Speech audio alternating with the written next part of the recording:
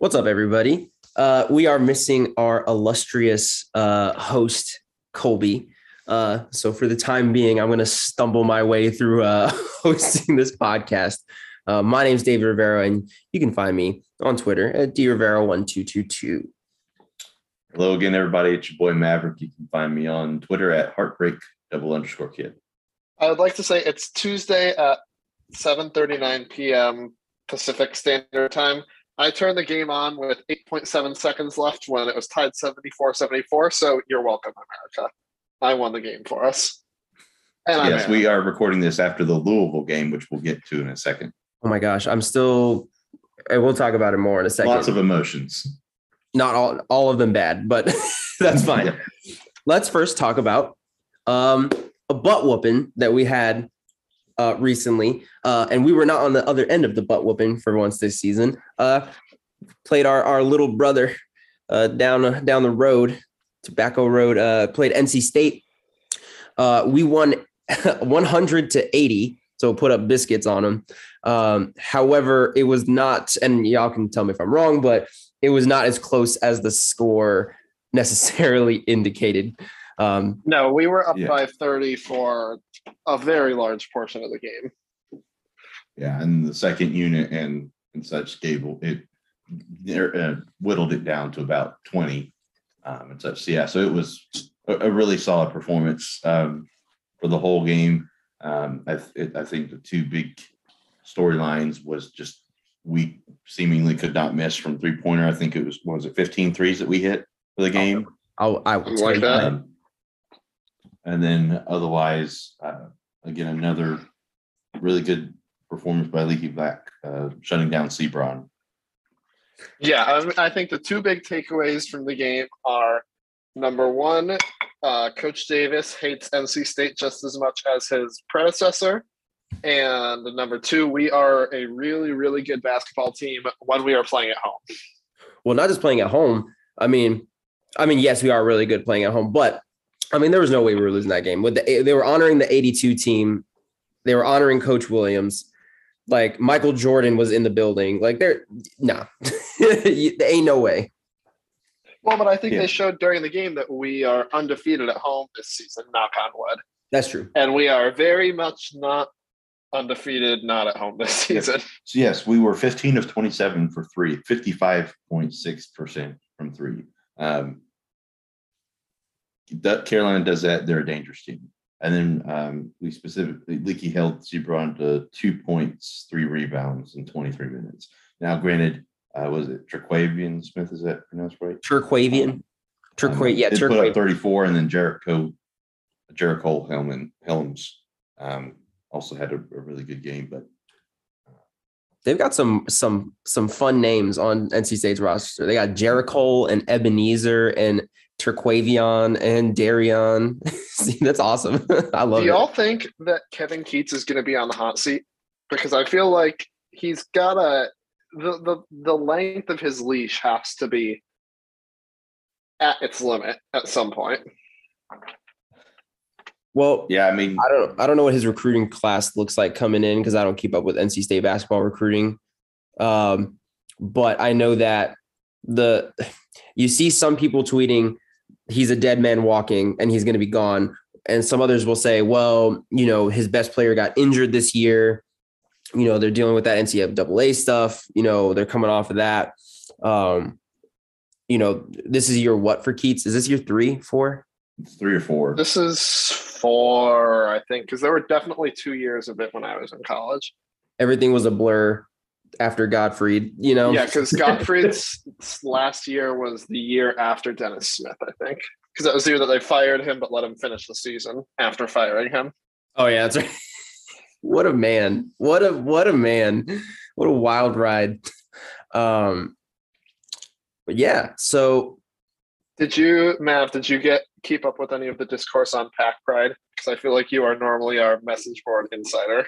The message boards took a peek over and we're sharing some screenshots of Pack Pride. And there is definitely similar, I would say, to what some of our fans did after some embarrassing UNC losses. So I don't think it's anything really out of the ordinary for any fan base when you lose to a team that you don't like losing to.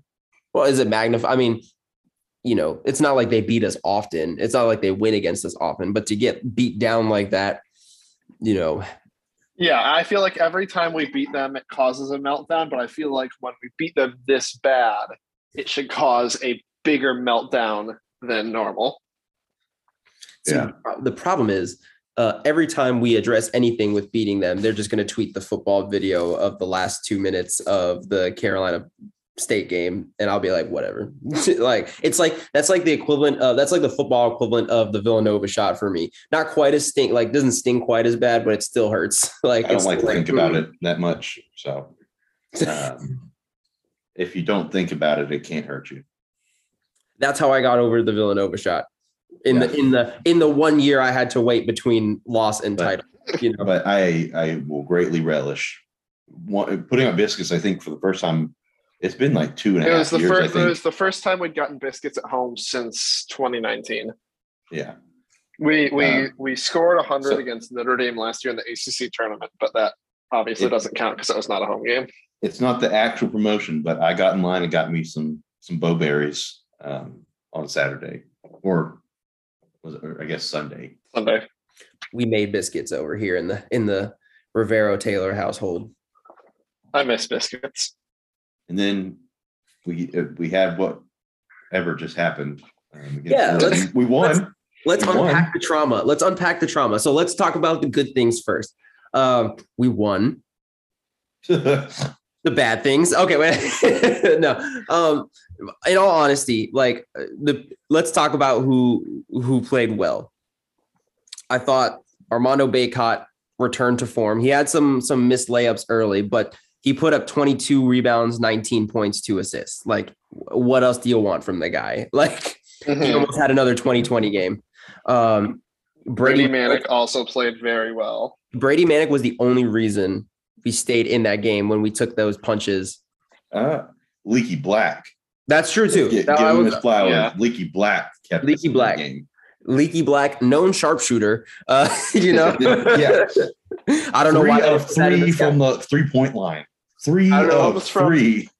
He is a member of the Theo Pinson school of if he makes his first 3, he's going to be red hot. If he misses, he might as well be shooting with his eyes closed. Yeah, he was 4 of 4 from the field, 3 of 3 specifically from 3-point line, 2 of 2 free throws. Ended with 13 points, 5 rebounds, 4 assists.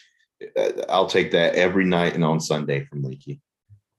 Yeah. So Manek had 24, Mondo had 19, Leaky had 13. RJ had 18, Caleb had 16. However, I will point out that Caleb went 4 for 18, and most of his points came from the free throw line. But he did have 6 assists, 5 rebounds. RJ Davis had 5 assists, 4 rebounds. Leaky Black had 4 assists, 5 rebounds. Really good assist numbers from the guards.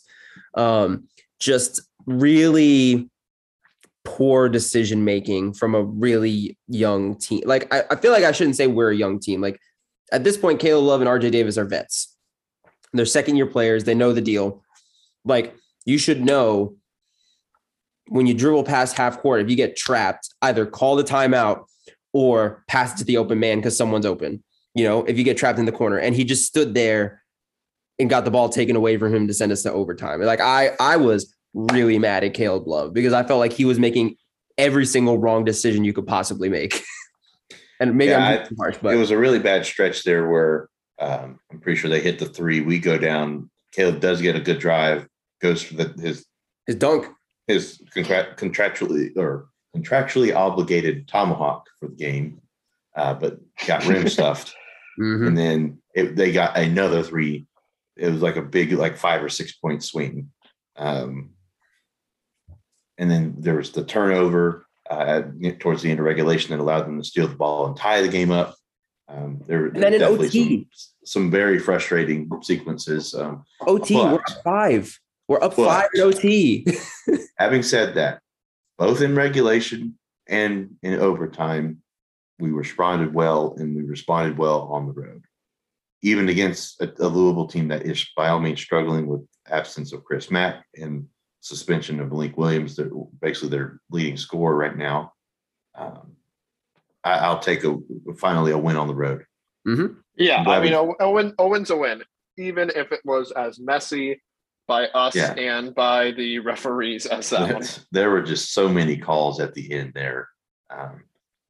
Like there were calls that should have been called that weren't called. There were calls that were made that were questionable on both sides. And it was by Roger Ayers, who's normally a very solid ref, which I feel like is one of the most surprising parts of it for me. There were some technical fouls called. There was some pushing and shoving, maybe a little bit of embellishment, but also some over the backs that's not getting called. And Armando's practically getting pulled down to the ground by the much smaller guards and stuff that have to get onto him. It's like they were told, hey, this team's center is gone, so we're going to have to maul this guy to stop him. And he still got 22 rebounds and 19 points. Yeah.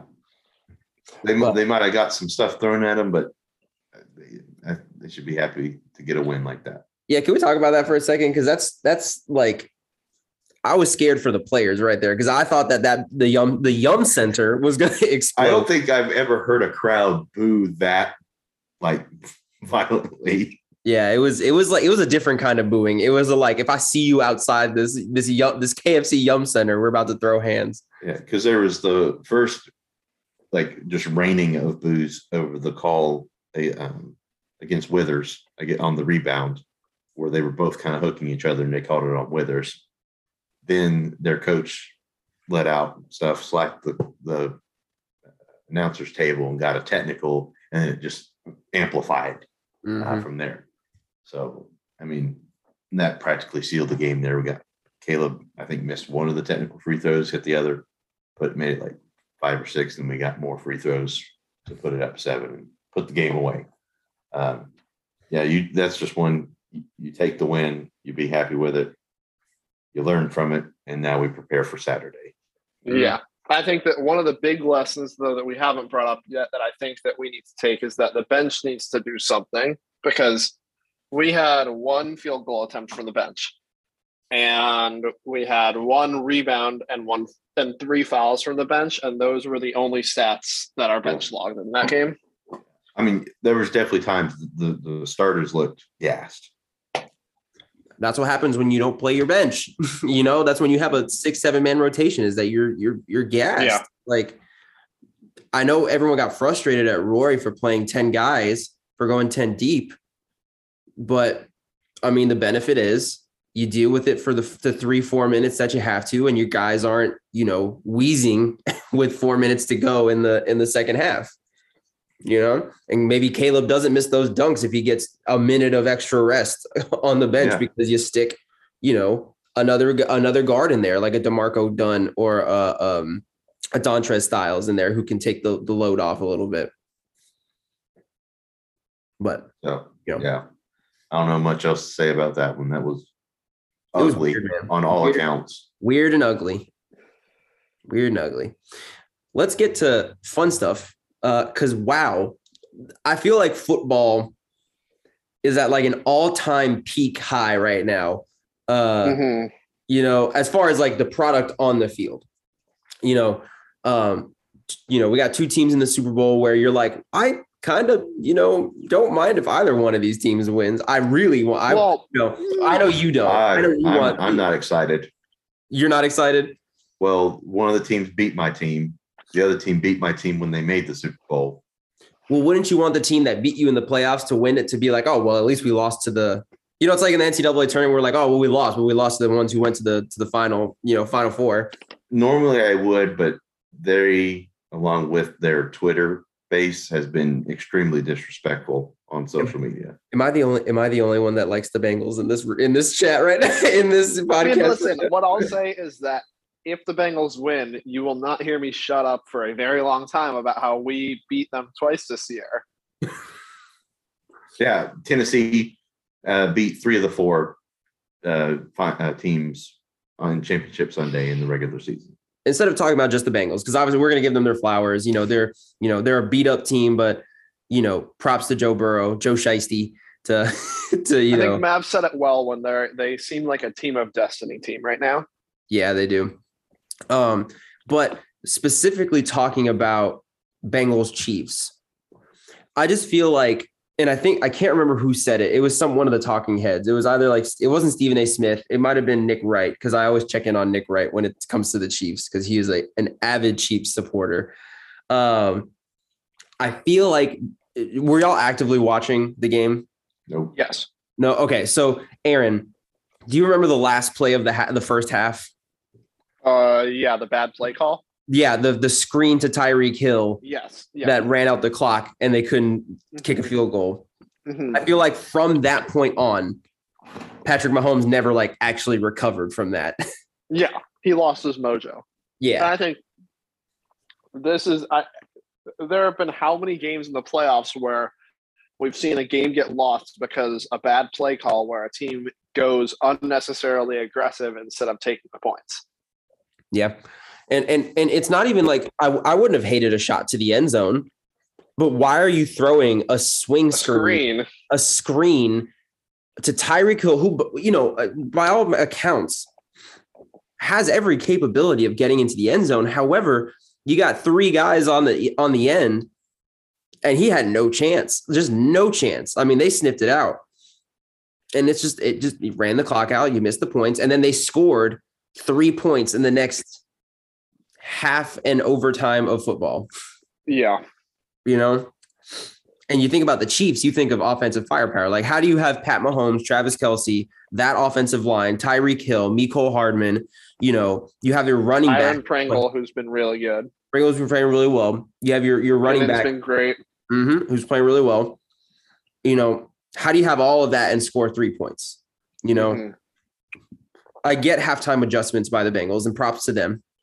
But, it was – so I guess the question is, how much of it was the Bengals adjusting and Joe Burrow, putting the team on his back and the defense locking up, or how much of it was the Chiefs choking, for lack of a better term?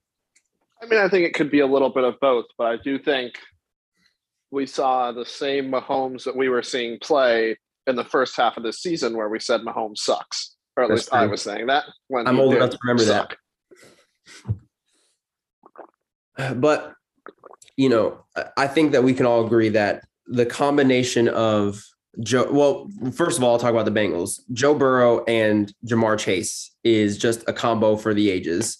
I really think that has a chance to be special. And just this young wide receiver class is just so freaking good. Like Devontae Parker on the Eagles?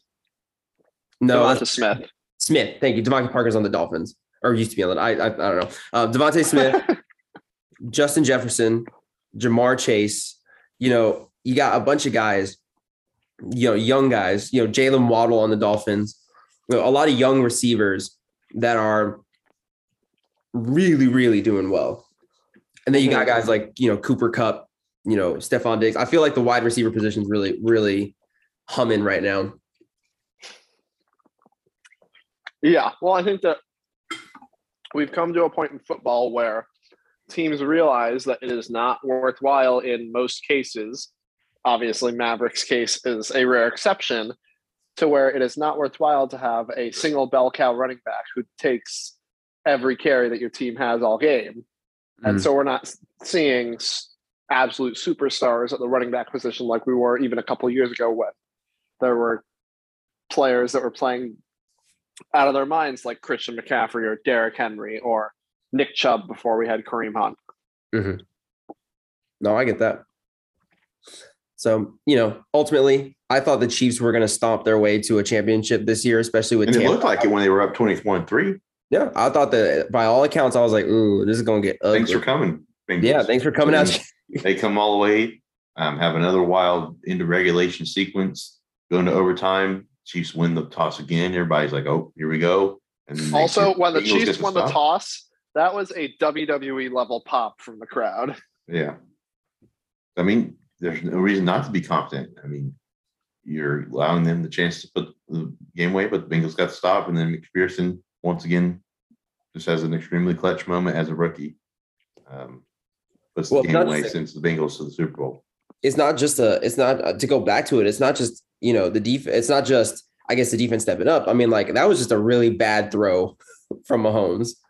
Like, I don't know why that decision was made. But the audacity, I think, of some folks, I saw some like very, I hope it's a minority saying that Andy Reid needs to be fired for that. Andy Reid's the best coach y'all had in years. Yeah. That's not one to get upset about. You move on from that, especially if the Bengals win. Like I said, they do have vibes. They're a team of destiny, but similar to what Tennessee did. Aaron Donald is going to feast on that offensive line. So Von Miller is going to feast, and their secondary is much better than ours is. So great segue. I mean, so 49ers and Rams. I don't like Jimmy Garoppolo. I don't know why he's starting on an NFL team. I don't know how you look at Jimmy Garoppolo and go, yeah, that guy, you know what? That guy is probably better than 31 other guys. You know, like at this point, Mitch Trubisky might be an upgrade over Jimmy Garoppolo. And that's saying something. Like, it's just bad. Like, you got a guy. They have their quarterback of the future in waiting, and they knew when they drafted him that they were going to have to redshirt him. So I don't think that it's that outrageous, especially when, like, I mean, don't get me wrong, Jimmy G's not good, but he's not, like, bad. He's just not going to win you again. Yeah, you don't make. I mean, I don't think a bad quarterback makes the NFC Championship. That's like, fair. I agree, David. He's not going to win you many games, but he's also not going to lose you that many games. Yeah, ow. I mean, like I said, he's Tannehill. He's Italian Tannehill. I think Tannehill's better than that, though. Like, no, and just in the sense, maybe there's. I think it's marginal, but it's the sort of deal. They'll win you a lot of games, like, and especially close games. But I don't know if they're at that level that can take you over the hump and get you a Super Bowl. I just think they have with George Kittle, like, there's no reason the 49ers should not be Chiefs-like on offense because of having the literal human epitome of a Swiss Army knife in Deebo Samuel. You have a guy like Brandon Ayuk. You have, you know, not Travis Kelce, sorry, George Kittle. You know, there's just so many things that are playing towards the 49ers being really good on offense. And I feel like Jimmy G is the reason why they can't get over that hump. Yeah. And the defense, also, you got a good defense too. And honestly, like I said, I'm personally, like, I think Matt Stafford's story is a little bit more cool for me at the moment. To see how much what he went through in Detroit and just how much he struggled that, I think he always has been a really good quarterback. He just did not have the support around him to truly showcase that at times. Yeah, now that he's with a successful team, he's already in a Super Bowl. Yep. So, and to your point, I feel like I didn't really, I watched the 49ers Rams, but it was like on the TV in the background. It wasn't like my main focus, like Bengals Chiefs. You got the storyline of Matt Stafford potentially winning a Super Bowl, OBJ winning a Super Bowl and having some vindication there. Right, Aaron? Anyways. What was his stat line? He had like 6 catches, 130 yards, something like that. Let me find it. Hold on. I had Cooper Kupp in my fantasy league, so I don't care about what the other dude did. All right, let me find it. Hold on. Odell Beckham Jr., 9 receptions, 113 yards, 12.6 reception average. However, Cooper Kupp is just the man. So here, okay. So we'll just real quick fire predictions. Aaron, who do you think is going to win the Super Bowl? Rams. Maverick, who's going to win the Super Bowl? Rams. I also think win the Super Bowl. I also think the Rams. I'm glad we're on the same page. I really like the Bengals. Love the Bengals. However, when you think about how Joe Burrow is getting eaten up behind the line, and then you look on the other side and you got Aaron Donald and you got Von Miller and you got Jalen Ramsey locking up, your best receiver pretty much. Now, I will say Jalen Ramsey got toasted last week a little bit by Tom Brady's last touchdown ever. I was going to say he toasted. Yeah, he got toasted by a man who retired after the game. It was bad. but I do think, he'll recover. I am just looking at all of the pieces that the Rams have, and I just think they're in a better spot to win. However, Bengals are still the Bengals, and they've been winning these weird games that we feel like they shouldn't win, So it's like, I'm not going to count them out, because I counted them out with the Chiefs. I'm going to be honest with you. I counted them out. I was like, there's no way. So I'm not going to count them out. I think they've earned that. However, I just don't think – I think the defense is much better. I think this is going to be the best defense they've played. Would you all agree with that? Yeah, I mean, I think that the Bengals are absolutely on fire right now. But top to bottom, the Rams are a much more complete team than the Bengals are. So they're going to have to – I mean, Cooper Kupp and OBJ running wild over there, I think is going to be a problem. And then you think about the Rams and just looking ahead to next year, like they're going to add Robert Woods back to this team. Like that is going to be an issue for everybody. But any more thoughts on the Rams Bengals Super Bowl? Also, something that I don't know if you noticed, David, I don't know if you watched the Chiefs game from the very beginning, but the microphone for the national anthem was out for like the first 10 seconds. I know, I saw that. That was something. All righty. So do we want to keep on football, on NFL football, and talk about Brian Flores and Tom Brady and then talk about the schedule reveal, or do you want to hit the schedule reveal now?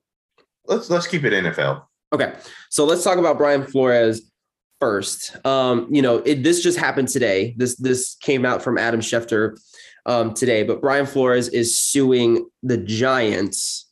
Is he also suing the Dolphins? Broncos, thank you. Also suing the Broncos for racism, and also, and I don't know if this is part of the lawsuit, but in the court documents, actually, let me go ahead and pull up. Yeah, former head coach Brian Flores is suing the NFL, the Giants, the Dolphins, and the Broncos for alleged racism in hiring, and he includes text from Patriots head coach Bill Belichick in the suit as evidence. Lawsuit filed in Manhattan federal court seeking unspecified damages from the NFL. So, I think so. Let's talk about the Bill Belichick. Wow, that was a mouthful. The Bill Belichick aspect of this. So I don't know if you all saw the text messages, but basically what had happened was Bill texted Brian Flores thinking that he was Brian Dabble, telling him congrats on getting the Giants gig. And then Brian Flores promptly responded, said, thanks. I have an interview with them on Thursday. And he's like, well, hey, man, I think you're the guy. They told me you're the guy. You've been hired. You're the head coach. Congrats. And Brian Flores is like, I mean, that's the hope. That's the hope. I haven't interviewed yet. That's the hope. And then Brian Flores texts back, says, hey, did you mean Brian Dabble? And he was like, and Bill Belichick said, dang it, I texted, this is the wrong Brian. I'm really sorry, And then he said, he signed it off. I effed up BB, Brian, it was the exact text messages that I would expect to get from a 70-year-old. Yeah. So this is Rooney Rule stuff, right? So what he's claiming is that the Giants had already hired a candidate and were only interviewing Brian Flores to check the Rooney Rule. Yeah, for that Rooney Rule. It didn't actually hire him with any intention of didn't interview with him with any intention of hiring him, which then becomes a broader issue of, well, how many times does this actually happen? And, if I were a betting man, which I'm not, I would bet quite often. So what this comes down to is basically Brian Flores essentially tanking his coaching career for this, which, tells you a lot about how much he really believes in this in this lawsuit, or what he's gone through. Not to invalidate what he's gone through, but just thinking about that aspect of it, plus, the really big thing that is, and I don't know how to say this, paid tanking, like $100,000 per loss is something that I don't think I've ever thought about. I don't know about you all, but I haven't really thought about it like a GM or an owner, like compensating a coach for tanking. Like that's very brazen. That's very brazen. And I don't know if you kept looking into it, but he was, there was apparently a free agent, which I assume I'm not going to make any assumptions. I thought it was Deshaun Watson, but they didn't name the actual player, who was a free agent. Owner told him that he wanted him to start tampering, basically. Hey, you need to start contacting this player. We need to start setting up meetings. And Brian Flores was like, no. That's against the tampering rules. Invites Brian Flores onto his yacht, gets to the marina. Is it Marina? Marina. Okay. Like marinara. You put the boat in the sauce. You put it in the sauce. He gets to the marina and tells Brian Flores that, hey, it just so happens that this free agent that I told you to meet is going to be here at this marina. Let's invite him onto the yacht and have a conversation. And Brian Flores promptly declined and left.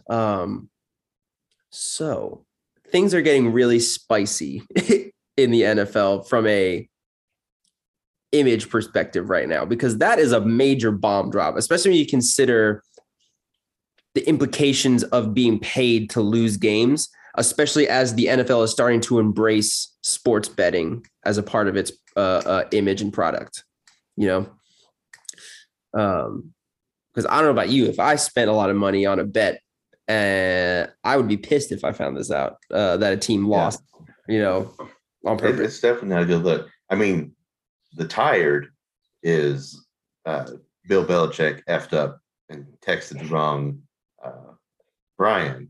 The wired take is that Bill Belichick did it on purpose, knowing the firestorm. Now, like I said, that I feel like that invalidates the real issues that are going on and such. But it's also something I wouldn't put past Bill Belichick to actually do, given all the issues he's faced with, like with Deflategate and such. I mean, I feel like it's always been like a talking point for the last couple of years. I mean, there seems to be well documented stuff with Black NFL coaches not getting a very long leash and not being able to get the tenure of other coaches who were not performing to standard, but still being able to keep their jobs. And then you have stuff like the Rooney Rule that goes in place to be able to give opportunities to more coaches, but now it seems to be having adverse effects or not being taken seriously. Yeah, it's quite the situation. So we'll see how it unfolds. I'm sure this is going to be a long, drawn out process, but I will be curious to see what the implications of this are, because as of now, the NFL has denied this claim. They have denied that this is a thing. So we'll see how it goes. On to happier news in the NFL. Tom Brady retirement party. Woot woot. Finally. Yeah. The second time this weekend he retired. Still man can't hurt us anymore. Yeah. Kept us in suspense. But Adam Schefter was vindicated when Tom Brady announced his retirement shortly after. Lots of Super Bowls, lots of winning, great stuff. He's gonna, a shame that he's gonna get overshadowed by Ben Roethlisberger retiring. Just really a shame. The more accomplished of the two quarterbacks, Ben Roethlisberger, everybody.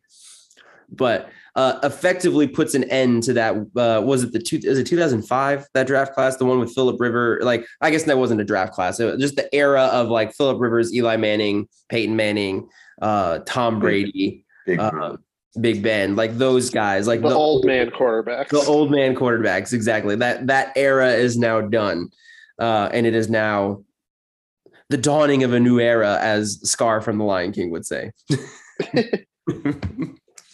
Yeah. Am I still So 22 seasons, 20 with the Pats, 2 with the Bucks. Am I counting right? 10 of his 22 seasons, he was in a Super Bowl. In the Super Bowl. Yeah, man. Almost half of his career, he was playing in the Super Bowl.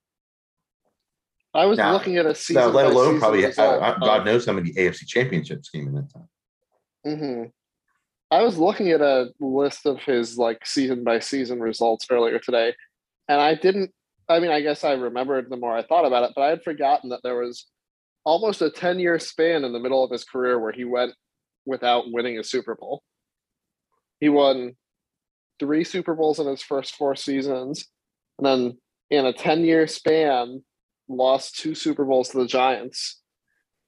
And then, to be fair, 1 in 2015 and 2017. But there was a 10-year span where Tom Brady didn't win a Super Bowl. And then got 4 more? But, I mean, it's without a doubt the greatest quarterback of all time. And it's not close. Yeah. So it was really cool to be able to watch it. Like I said, it was plenty easy to dislike him at points. But it's one of those things. It's kind of like a heel in wrestling. Sometimes they get to a point where you got someone who you don't like just because of their actions, but they're so daggum good that you can't help but just be like, daggum, they're just a really good player. No, I don't like Tom Brady because he kisses his kids on the mouth. So that's I feel like I'm vindicated here by not liking him. Sorry to anybody listening if you kiss your kids on the mouth. That crap's weird, man. I'm sorry. Yeah. Wow. Yeah. The GOAT, though. The GOAT. Guaranteed. So yeah, I guess we can go ahead and put him in the 2027 Hall of Fame. Oh, yeah. He got inducted as soon as he announced his retirement. Like, come on. Yeah. Speaking of which, really quickly, I don't know how you feel about this, Aaron, but how do you feel about Barry Bonds not getting? He should be in the Hall of Fame. I am of that belief. Barry Bonds was a bona fide Hall of Famer even before he started using the juice.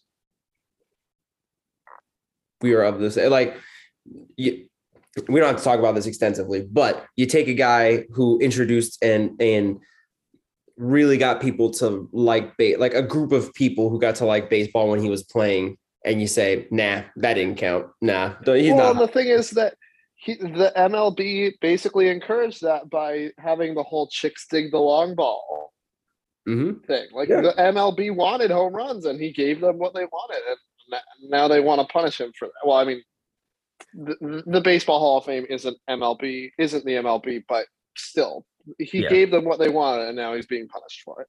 Yep. All right. So I didn't actually see it. I saw one of the tweets, but Maverick, I feel like you're really excited to talk about this Tar Heel football schedule reveal. Yeah, it could be just a quick sort of deal. Let me get it pulled up here. We got week 0 at FAMU. We got FAMU coming to Chapel Hill. I think that's always exciting. That one's been announced for a while. Decent non-conference slate. We don't have the tune-up game to state like we've had in years past. Stand by, but also just acknowledging just the really funny tweets that UNC football's account sent out for all the opponents. Yeah, that was good. All right, yeah. Week 0, Florida A&M, followed by at App State, followed by at Georgia State.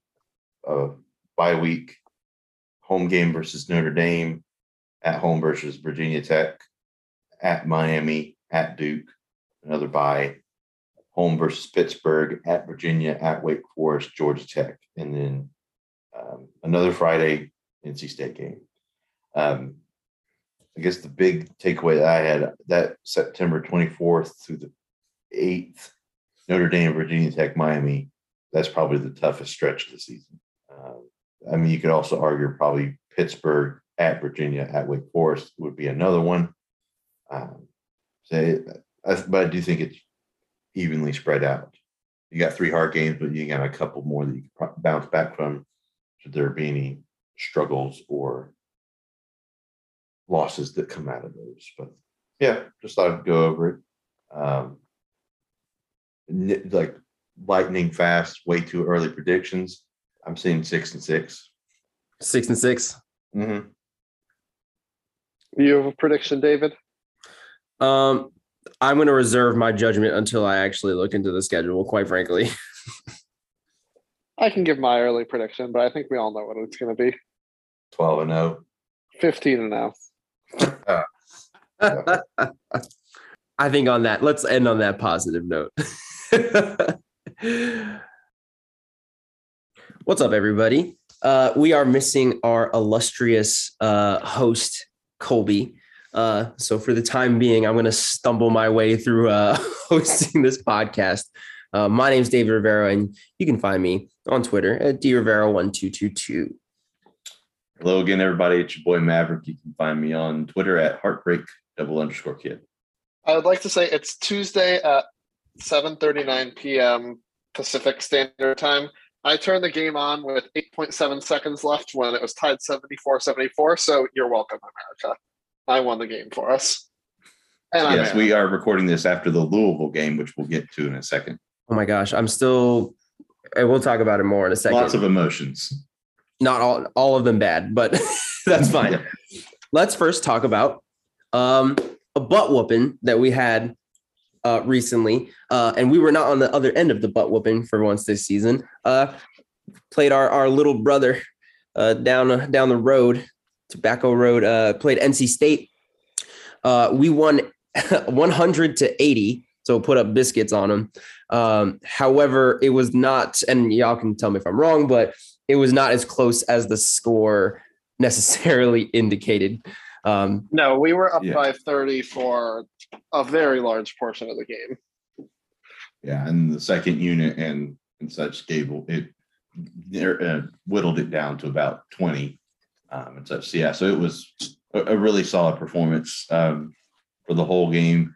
I think the two big storylines was just we seemingly could not miss from three-pointer. I think it was 15 threes that we hit for the game. I would like that. And then otherwise, again, another really good performance by Leaky Black, shutting down Sebron. Yeah, I think the two big takeaways from the game are, number one, Coach Davis hates NC State just as much as his predecessor. And number two, we are a really, really good basketball team when we are playing at home. Well, not just playing at home. I mean, yes, we are really good playing at home, but I mean, there was no way we were losing that game. They were honoring the 82 team. They were honoring Coach Williams. Like, Michael Jordan was in the building. Like, there ain't no way. Well, but I think they showed during the game that we are undefeated at home this season, knock on wood. That's true. And we are very much not undefeated, not at home this season. So yes, we were 15 of 27 for three, 55.6% from three. Carolina does that. They're a dangerous team.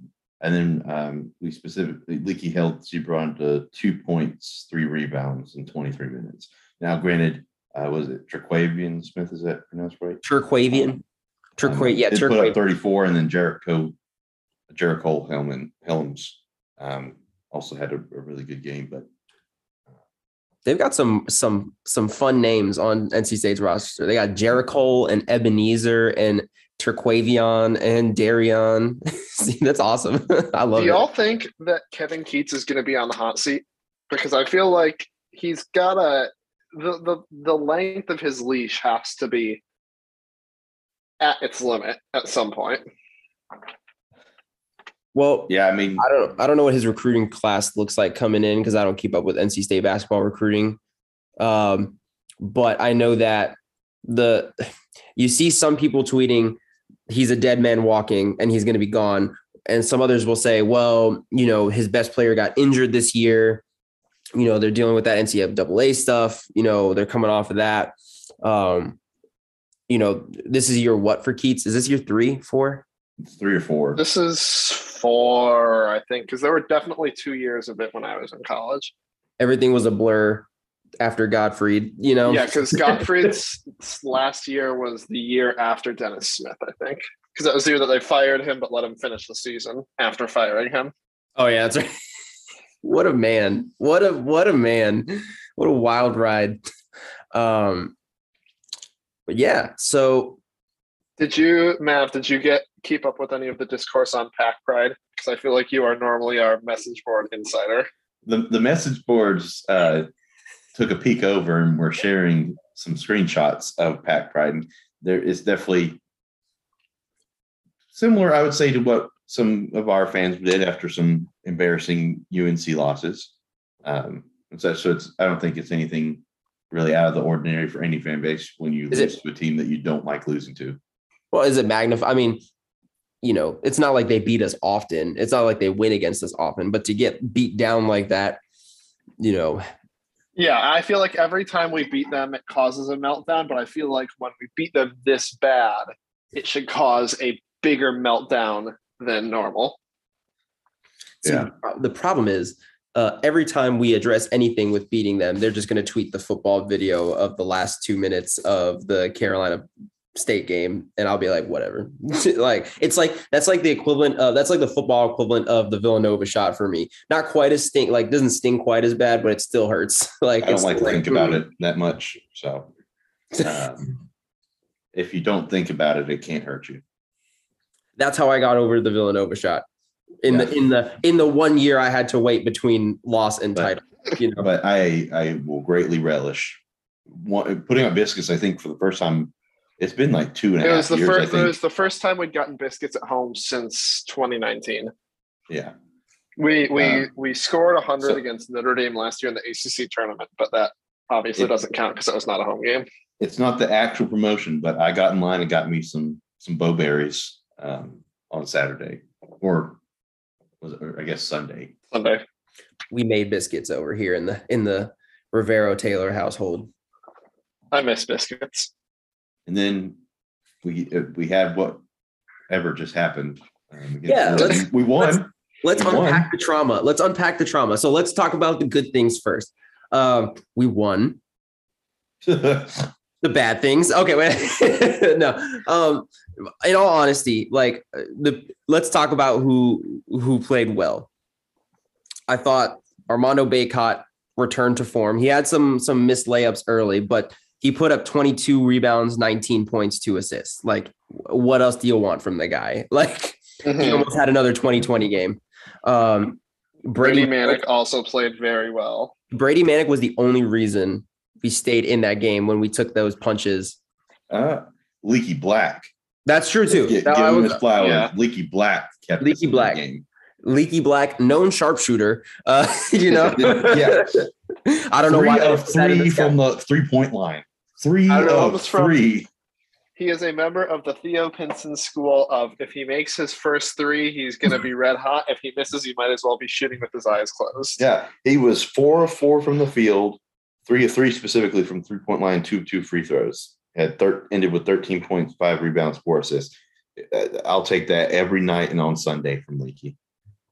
Yeah. So Manek had 24, Mondo had 19, Leaky had 13, RJ had 18, Caleb had 16. However, I will point out that Caleb went 4 for 18, and most of his points came from the free throw line. But he did have 6 assists, 5 rebounds. RJ Davis had 5 assists, 4 rebounds. Leaky Black had 4 assists, 5 rebounds. Really good assist numbers from the guards. Just really poor decision making from a really young team. I feel like I shouldn't say we're a young team. At this point, Caleb Love and RJ Davis are vets. They're second-year players. They know the deal. You should know when you dribble past half court, if you get trapped, either call the timeout or pass it to the open man because someone's open. If you get trapped in the corner. And he just stood there and got the ball taken away from him to send us to overtime. I was really mad at Caleb Love because I felt like he was making every single wrong decision you could possibly make. And maybe I'm too harsh, but it was a really bad stretch there where I'm pretty sure they hit the 3. We go down. Caleb does get a good drive, goes for his dunk, his contractually obligated tomahawk for the game, but got rim stuffed.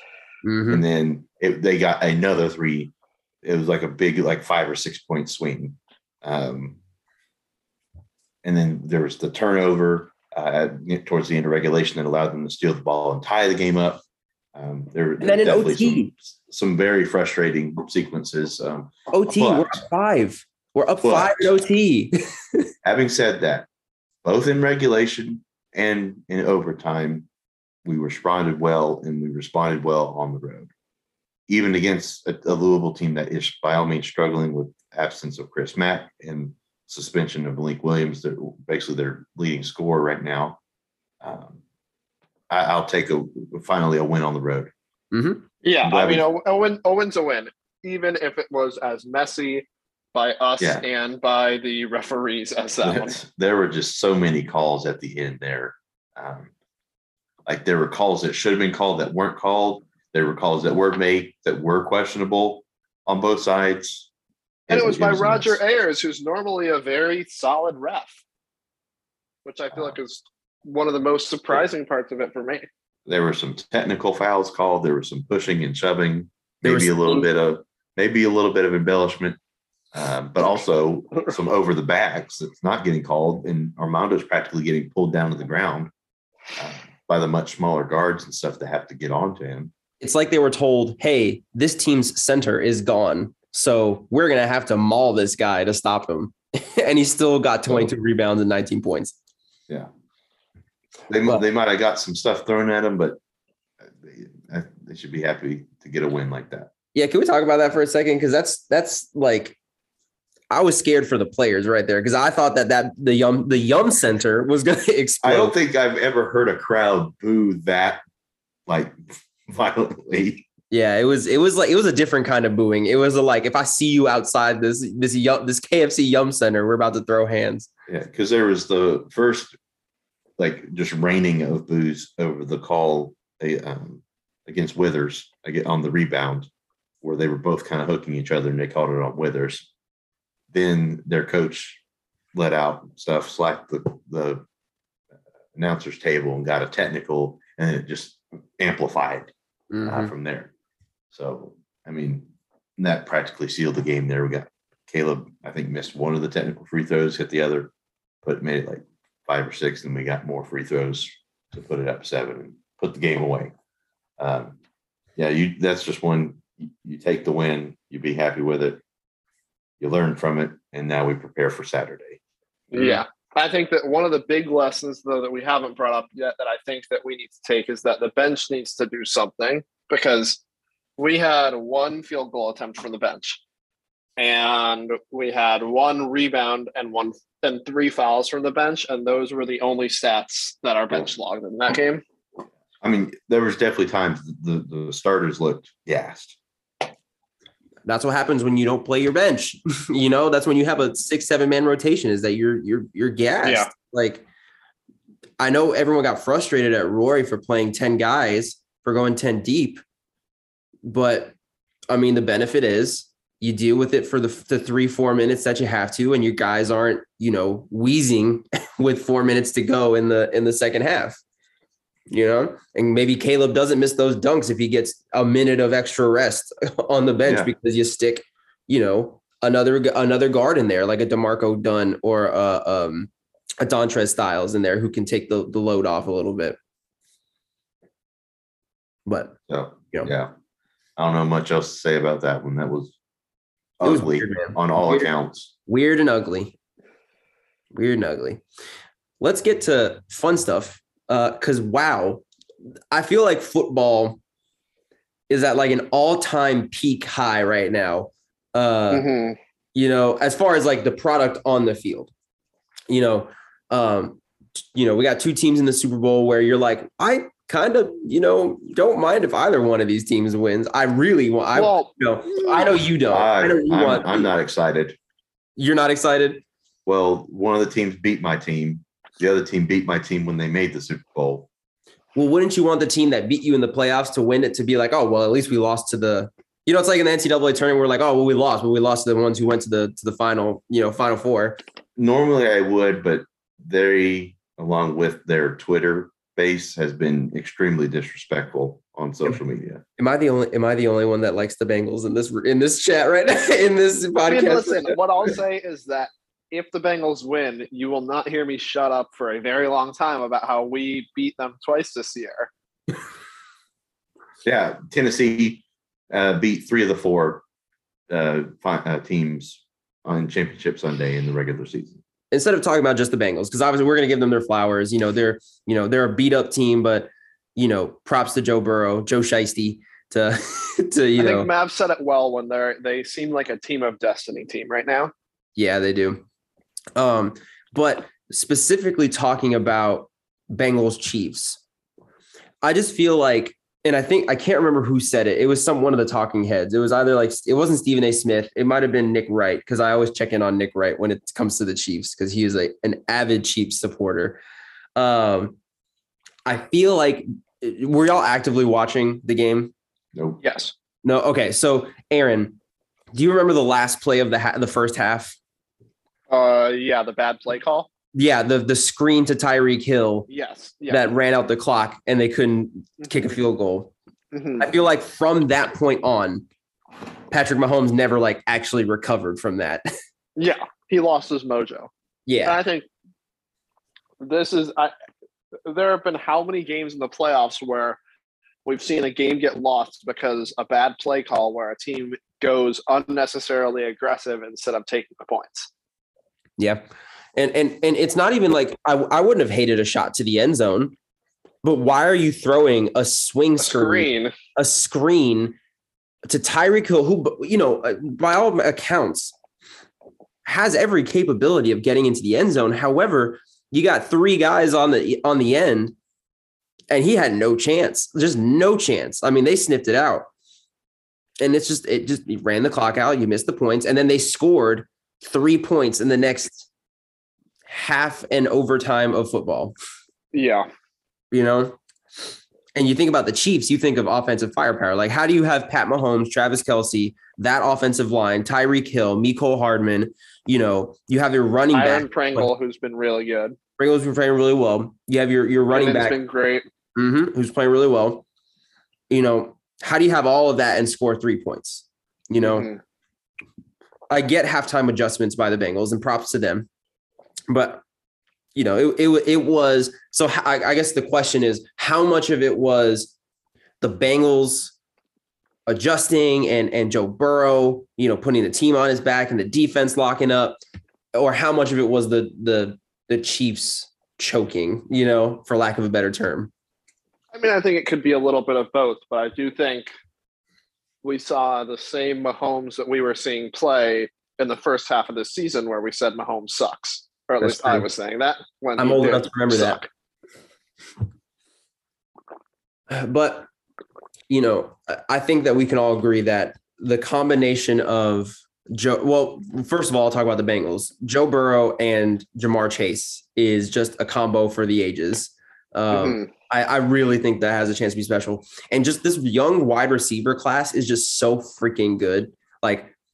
Devontae Parker on the Eagles? No, Devonta Smith. Smith, thank you. Devontae Parker's on the Dolphins, or used to be on the. I don't know. Devontae Smith, Justin Jefferson, Jamar Chase. You got a bunch of guys. Young guys. Jalen Waddle on the Dolphins. A lot of young receivers that are really, really doing well. And then you got guys like Cooper Kupp, Stephon Diggs. I feel like the wide receiver position is really, really humming right now. Yeah, well, I think that we've come to a point in football where teams realize that it is not worthwhile in most cases. Obviously, Mavericks' case is a rare exception to where it is not worthwhile to have a single bell cow running back who takes every carry that your team has all game. And so we're not seeing absolute superstars at the running back position like we were even a couple of years ago when there were players that were playing out of their minds like Christian McCaffrey or Derrick Henry or Nick Chubb before we had Kareem Hunt. No, I get that. So, ultimately, I thought the Chiefs were going to stomp their way to a championship this year, especially with Tampa. It looked like it when they were up 21-3. Yeah, I thought that by all accounts, I was like, ooh, this is going to get ugly. Thanks for coming. Bengals. Yeah, thanks for coming out. They come all the way, have another wild into regulation sequence, go into overtime. Chiefs win the toss again. Everybody's like, oh, here we go. And also, when the Chiefs won the toss, That was a WWE level pop from the crowd. Yeah. I mean, there's no reason not to be confident. I mean, you're allowing them the chance to put the game away, but the Bengals got to stop, and then McPherson once again just has an extremely clutch moment as a rookie. Puts the game away, since the Bengals to the Super Bowl. It's not to go back to it. It's not just, the defense. It's not just, I guess, the defense stepping up. I mean, like, that was just a really bad throw from Mahomes. Like, I don't know why that decision was made. But the audacity, I think, of some folks, I saw some like very, I hope it's a minority saying that Andy Reid needs to be fired for that. Andy Reid's the best coach y'all had in years. Yeah. That's not one to get upset about. You move on from that, especially like I said, especially if the Bengals win. Like I said, they do have vibes. They're a team of destiny, but similar to what Tennessee did.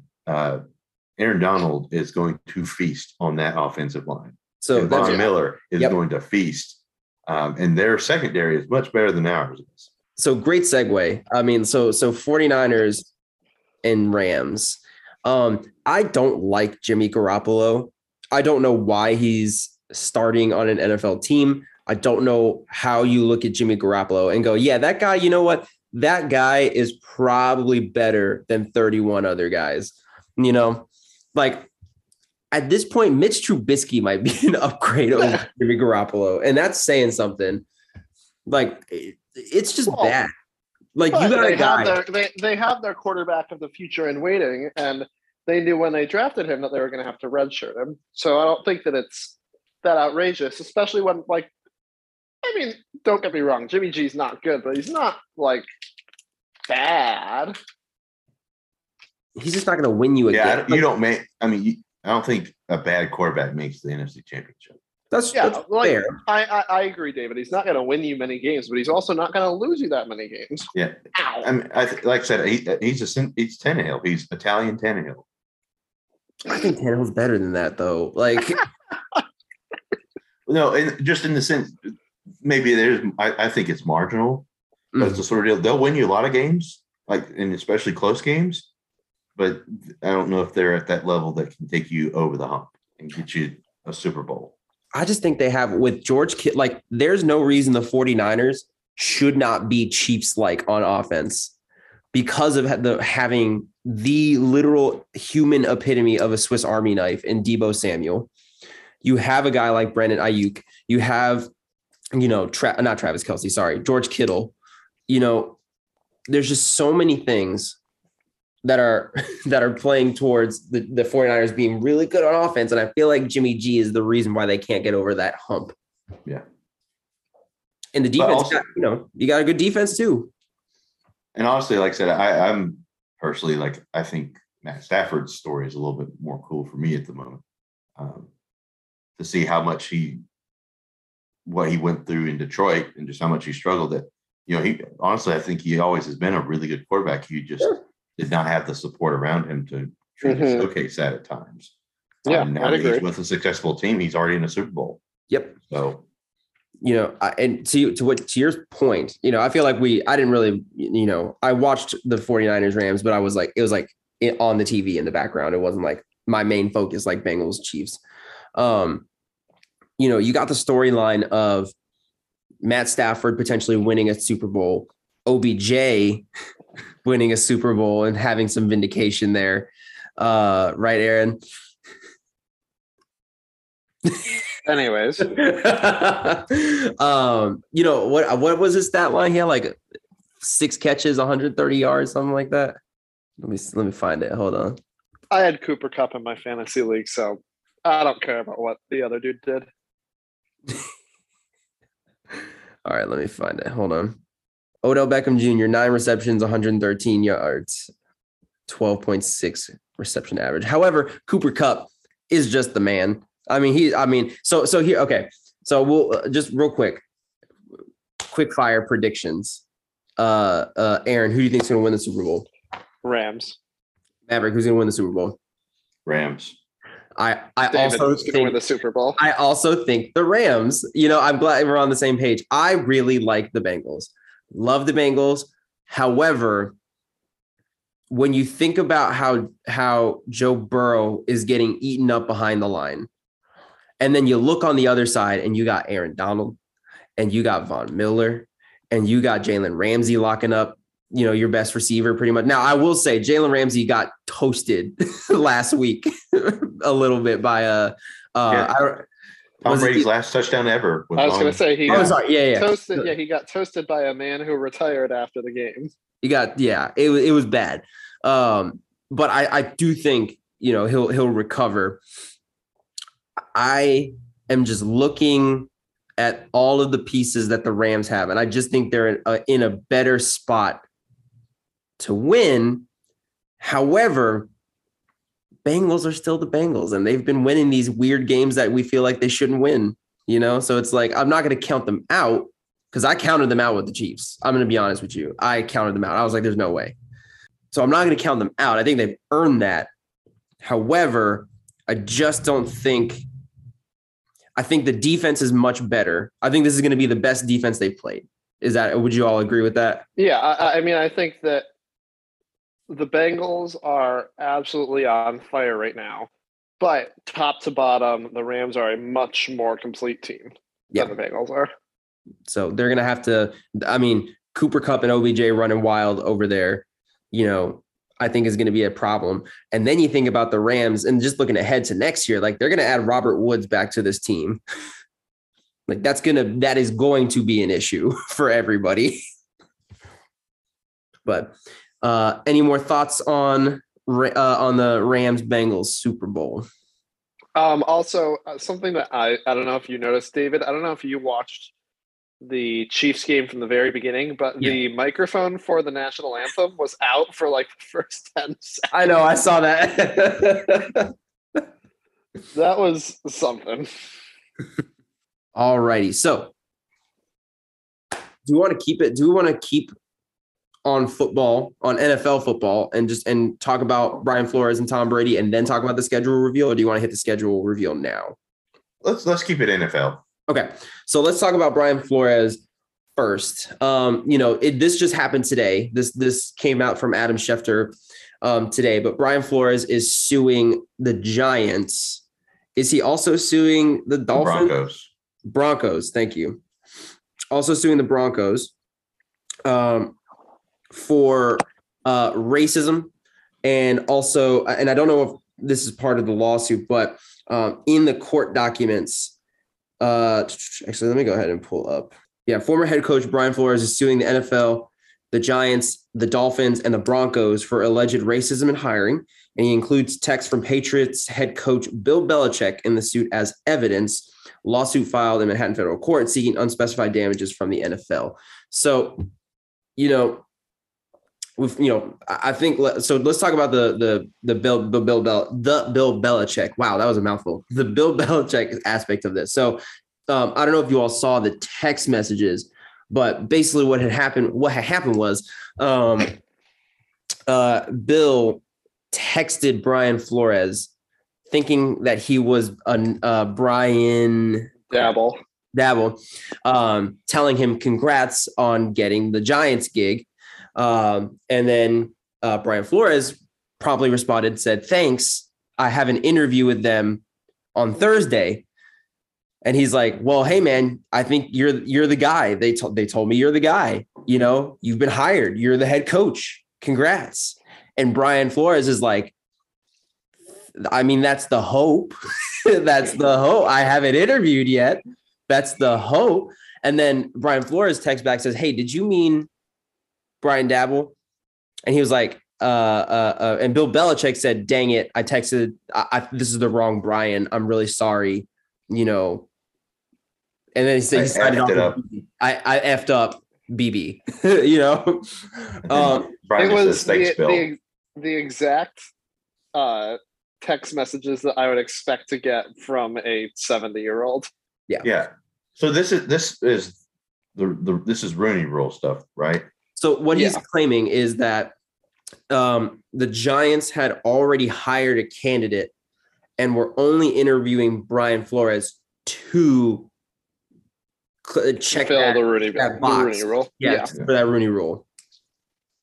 It didn't actually hire him with any intention of didn't interview with him with any intention of hiring him, which then becomes a broader issue of, well, how many times does this actually happen? And, if I were a betting man, which I'm not, I would bet quite often. So what this comes down to is basically Brian Flores essentially tanking his coaching career for this, which, tells you a lot about how much he really believes in this lawsuit, or what he's gone through. Not to invalidate what he's gone through, but just thinking about that aspect of it, plus the really big thing that is, and I don't know how to say this, paid tanking, like $100,000 per loss is something that I don't think I've ever thought about. I don't know about you all, but I haven't really thought about it like a GM or an owner, like compensating a coach for tanking.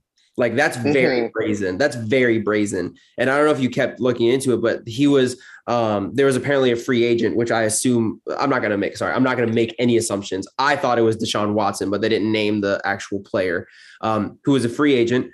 Owner told him that he wanted him to start tampering, basically. Hey, you need to start contacting this player. We need to start setting up meetings. And Brian Flores was like, no. That's against the tampering rules. Invites Brian Flores onto his yacht, gets to the marina. Is it Marina? Marina. Okay. Like marinara.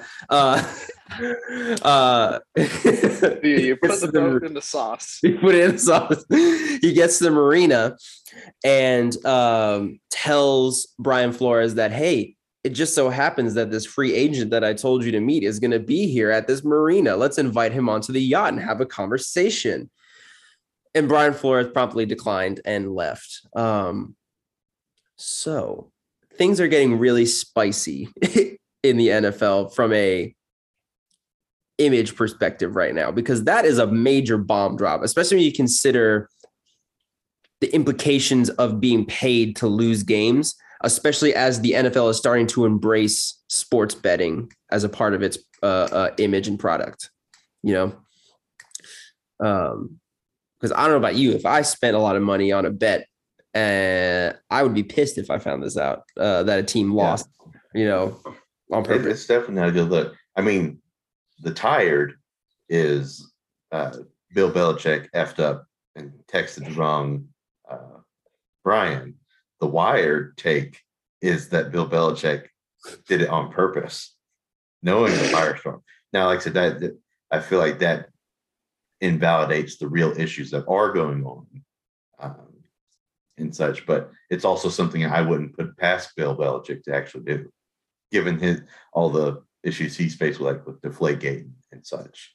I mean, it's I feel like it's always been like a talking point for the last couple of years. I mean, there seems to be well documented stuff with Black NFL coaches not getting a very long leash and not being able to get the tenure of other coaches who were not performing to standard. But still being able to keep their jobs. And then you have stuff like the Rooney Rule that goes in place to be able to give opportunities to more coaches. But now it seems to be having adverse effects or not being taken seriously. Yeah, it's quite the situation. So we'll see how it unfolds. I'm sure this is going to be a long, drawn out process, but I will be curious to see what the implications of this are, because, as of now, the NFL has denied this claim. They have denied that this is a thing. So we'll see how it goes.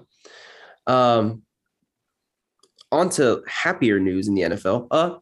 Tom Brady retirement party. Woot woot. Finally. Yeah. The second time this weekend he retired. Still man can't hurt us anymore. Yeah. Kept us in suspense, but Adam Schefter was vindicated when Tom Brady announced his retirement shortly after. Lots of Super Bowls, lots of winning, great stuff. He's gonna, a shame that he's gonna get overshadowed by Ben Roethlisberger retiring. Just really a shame. The more accomplished of the two quarterbacks, Ben Roethlisberger, everybody. but effectively puts an end to that. Is it 2005, that draft class, the one with Phillip Rivers? Like, I guess that wasn't a draft class. It was just the era of like Phillip Rivers, Eli Manning, Peyton Manning, Tom Brady, Big Ben, like those guys, like the old man quarterbacks. The old man quarterbacks, exactly. That era is now done. And it is now the dawning of a new era, as Scar from The Lion King would say. Yeah. Am I still so 22 seasons, 20 with the Pats, 2 with the Bucks. Am I counting right? 10 of his 22 seasons, he was in a Super Bowl. In the Super Bowl. Yeah, man. Almost half of his career, he was playing in the Super Bowl. I was looking at a season. Now, let alone probably, God knows how many AFC championships came in that time. Mm-hmm. I was looking at a list of his like season by season results earlier today, and I guess I remembered the more I thought about it, but I had forgotten that there was almost a 10-year span in the middle of his career where he went without winning a Super Bowl. He won 3 Super Bowls in his first 4 seasons, and then in a 10-year span, lost 2 Super Bowls to the Giants. And then, to be fair, one in 2015 and 2017. But there was a 10-year span where Tom Brady didn't win a Super Bowl. And then got, 4 more? But, I mean, it's without a doubt the greatest quarterback of all time. And it's not close. Yeah. So it was really cool to be able to watch it. Like I said, it was plenty easy to dislike him at points. But it's one of those things. It's kind of like a heel in wrestling. Sometimes they get to a point where you got someone who you don't like just because of their actions, but they're so daggum good that you can't help but just be like, daggum, they're just a really good player. No, I don't like Tom Brady because he kisses his kids on the mouth. So I feel like I'm vindicated here by not liking him. Sorry to anybody listening if you kiss your kids on the mouth. That crap's weird, man. I'm sorry. Yeah. Wow. Yeah. The GOAT, though. The GOAT. Guaranteed. Yeah, I guess we can go ahead and put him in the 2027 Hall of Fame. Oh, yeah. He got inducted as soon as he announced his retirement. Like, come on. Yeah. Speaking of which, really quickly, I don't know how you feel about this, Aaron, but how do you feel about Barry Bonds not getting? He should be in the Hall of Fame. I am of that belief. Barry Bonds was a bona fide Hall of Famer even before he started using the juice.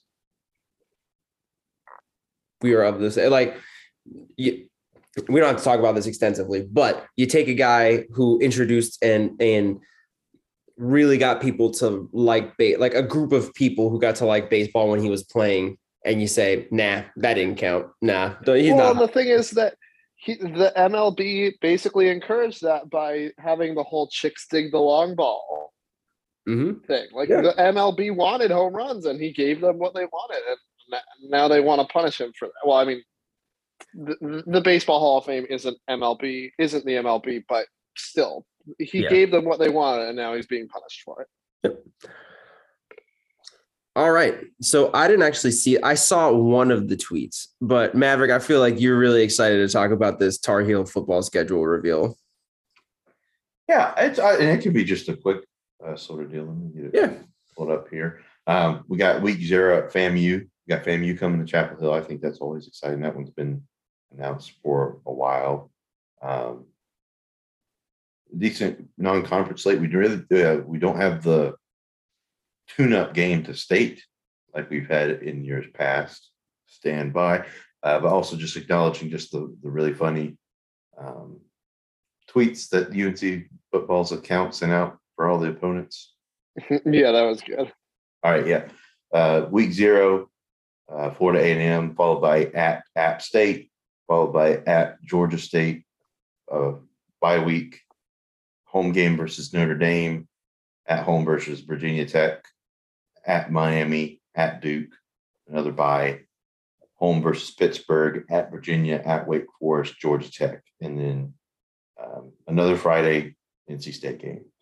I guess the big takeaway that I had, that September 24th through the 8th, Notre Dame, Virginia Tech, Miami, that's probably the toughest stretch of the season. I mean, you could also argue probably Pittsburgh at Virginia at Wake Forest would be another one. But I do think it's evenly spread out. You got 3 hard games, but you got a couple more that you can bounce back from. Should there be any struggles or losses that come out of those? But yeah, just thought I'd go over it. Like lightning fast, way too early predictions. I'm seeing 6-6. 6-6. Mm-hmm. You have a prediction, David? I'm going to reserve my judgment until I actually look into the schedule, quite frankly. I can give my early prediction, but I think we all know what it's going to be. 12-0. 15-0. I think on that, let's end on that positive note.